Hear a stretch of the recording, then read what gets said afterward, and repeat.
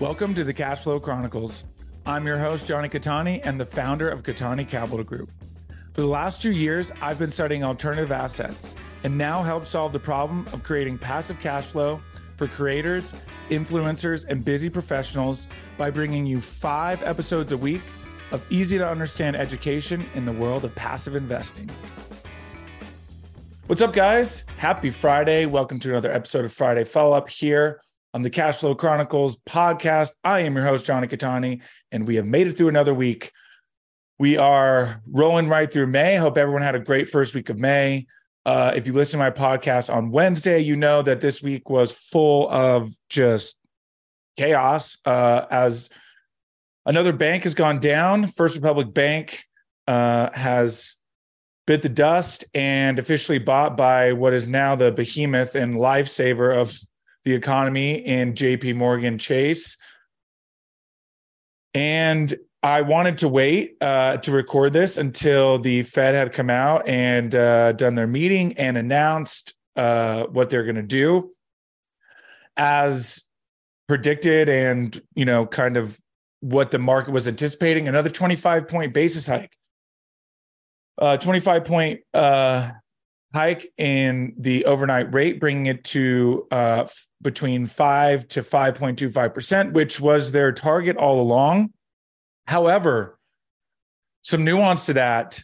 There was anticipation from a lot of experts that the Fed would pause after this, and Powell has not really given any indication there would be a pause. In fact, retracted some information from their March meeting that they would be exploring a pause and it's not that they're not exploring it. It's that they really have not seen the data that they would like to see to really, I don't want to say not discuss it because they're certainly discussing it, but they're not definitive in that. Let's put it that way. They're not definitive in that they will pause after this, meaning when they meet again in June, they will absolutely be exploring another rate hike. In fact, 8 of the 14 members of the Fed committee are indicating, 7 of the 18 officials thought they might need at least 2 more increases. So what does this mean? Well, it means a few things. One, the economy is still very strong, despite bank failures. What's fascinating is they rely so much on the labor market and what's happening in the labor market. And what is happening that hasn't happened before is a massive transition and shift in the employment market, in the sense that 40% of baby boomers left employment, retired early during COVID. So what you had was this massive gap in employment. And so now there's something around like 10 million job openings available. And while we see all of these layoffs happening, right? You see it all over tech, especially a lot of layoffs happening because there's so many job openings, you're seeing those filled, right? And so in order for there to be this, unemployment's right around 3.6, maybe 4%, maybe. They really like to see anywhere from 6 to 8% to really indicate a recession and any kind of pause and or reduction in the rate. But it's not a normal labor market anymore. It's not your typical labor market. And so what they've done is they've had to adjust and are now starting to look toward other indicators, right? So obviously, they want to see inflation come down to 2%, which means consumer spending, that's starting to drop. Their goal is still to get it to 2% over time. It's fascinating to listen to them because it doesn't feel like they really have a clear direction, which is really what we've all been looking for, is what is your direction? What is it that you're going to do? And they're still like, well, we're waiting to see what happens. So we'll kind of see what happens over the next month in terms of the data that comes out.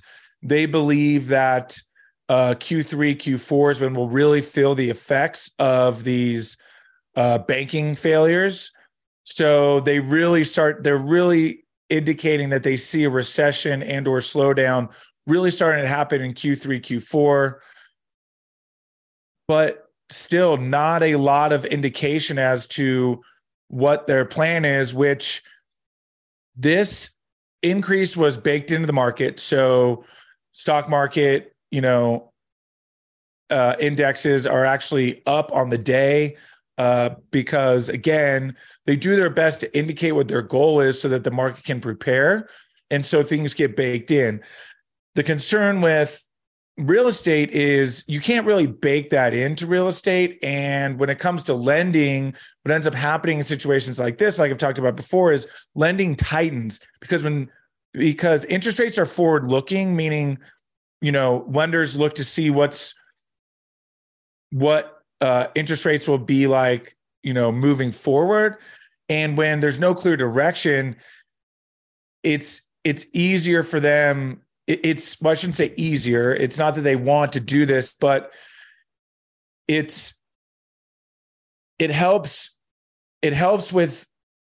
staying conservative by just tightening your lending policy in order to avoid any issues on your balance sheet, which we're seeing are having a huge effect on these regional banks.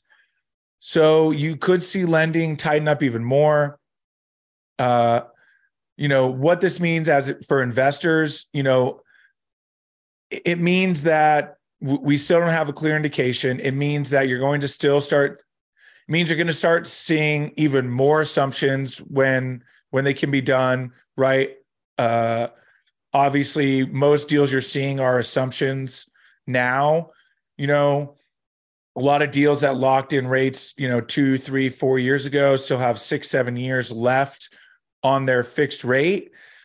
Those are being assumed when at all possible. You're also seeing a lot more seller financing opportunities, a lot more groups exploring the creative financing route to get deals across the finish line and be able to pencil deals and get deals done. So by no means does this mean you should be sitting on the sidelines. It just means you need to, like I always say, just continue to, explore your options, explore your investment thesis, test your investment thesis, and explore your risk tolerance, right? And certainly tightening your risk tolerance is not the worst thing. If, it's not a bad thing to stick to stay rich investments. And what a stay rich investment would be what I talked about in other podcasts, a class A brand new build, right? Brand new apartment complex. This is not going to get you rich, but it's going to keep you rich, meaning that you're going to get, maybe 6% preferred return with, a 16% IRR and like a 1.8 to maybe 2x multiple on the exit. Very solid, right? Hey, we're going to double your money in 3 to 5 years, possibly, with 5 years being very strong possibility. When it's an assumption, right? Let's say it's an assumption, there's not really going to be, a brand new build, you're not going to be able to assume a loan because it's coming off a construction loan. So you're going to see, long-term financing. You're going to see, higher interest rates, which means a lower preferred return and a lower equity multiple. But what that means is that your capital is going to be safe, right? So instead of sitting in cash and letting it burn, you put it into a deal like this, it stays safe for 3 to 5 years, and you come out of it, let's say you put 100,000 into it and you come out of it with 180,000 clean, safe, boom, and you're able to take that and move that into another deal. So what that is a safe capital preservation deal, which allows you to feel confident that your money will be safe and there's a return in there. Is it a big, sexy 2.5, 3x multiple with an 8% preferred return? No, it's not. Are those deals around? Not really. Honestly, they're not really there. Even your value add deals are now turning into 2x multiples, which is not bad, you guys. You're talking about doubling your money in 3 to 5 years. That's not bad. All right. The stock market is not going to do that, especially now, right? You can feel very confident in those deals, but again, right, nobody's going to blame you for waiting, for sitting on the sidelines. Now, again, I want to make this clear. I'm not financial advisor. I'm not licensed. Please see your CPA or attorney to determine whether or not a deal is appropriate for you and for your risk tolerance.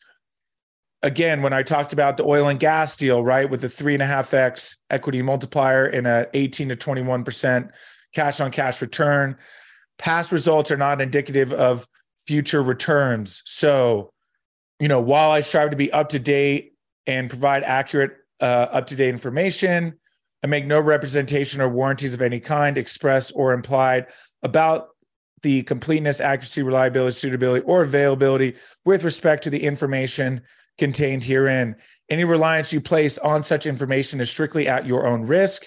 For making any legal, accounting, or investment decisions, you should consult with a qualified professional who can advise you based on your individual circumstances. We expressly disclaim all liability or any loss or damage arising from reliance upon any information contained in this communication. Why did I read that? Well, because I've gotten word from my attorney that it is very important that I give this disclaimer. In fact, you will see this disclaimer a lot more. I may be putting it into the intro of my podcast in order to CYA, cover your butt. You know what I mean?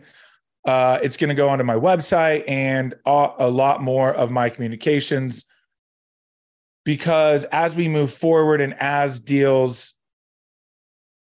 things get murkier in the industry, you could start to see flags raised by investors, which means that it doesn't mean anybody's doing anything wrong. It just means that it's important for us as industry, quote unquote, leaders, experts, to cover ourselves, right? Because I'm not an advisor. And while I am still very bullish on the industry and, very much still looking for investment opportunities and will continue to invest, I don't want you guys to take that as advice. And, if something goes wrong, pin it back on me, right? You make your own decisions, and you should consult those who are legally qualified to give advice in order to make that decision. And if you make that decision on your own, that's your own doing. So just want to keep that clear. So anyways, to conclude all of this with the Fed, we're not really sure what's going to happen. So we'll have to wait till June to see if there's any more clear direction. And, one thing to keep in mind too is if they do indicate a pause in June and do pause in June, that does not mean they're done raising rates. So again, unfortunately, the crystal ball is still very muddy, and we'll have to wait to see what happens. But I hope everyone has great plans this weekend. This is not a bad thing, you guys. This does not mean real estate is a long-term investment. What is happening in the short term does not mean that you should completely stop investing and that you should give up on real estate. Now, I've obviously talked about other investment opportunities. That doesn't mean, right, like for me to bring an oil and gas deal or to bring any type of asset does not mean I'm giving up on real estate.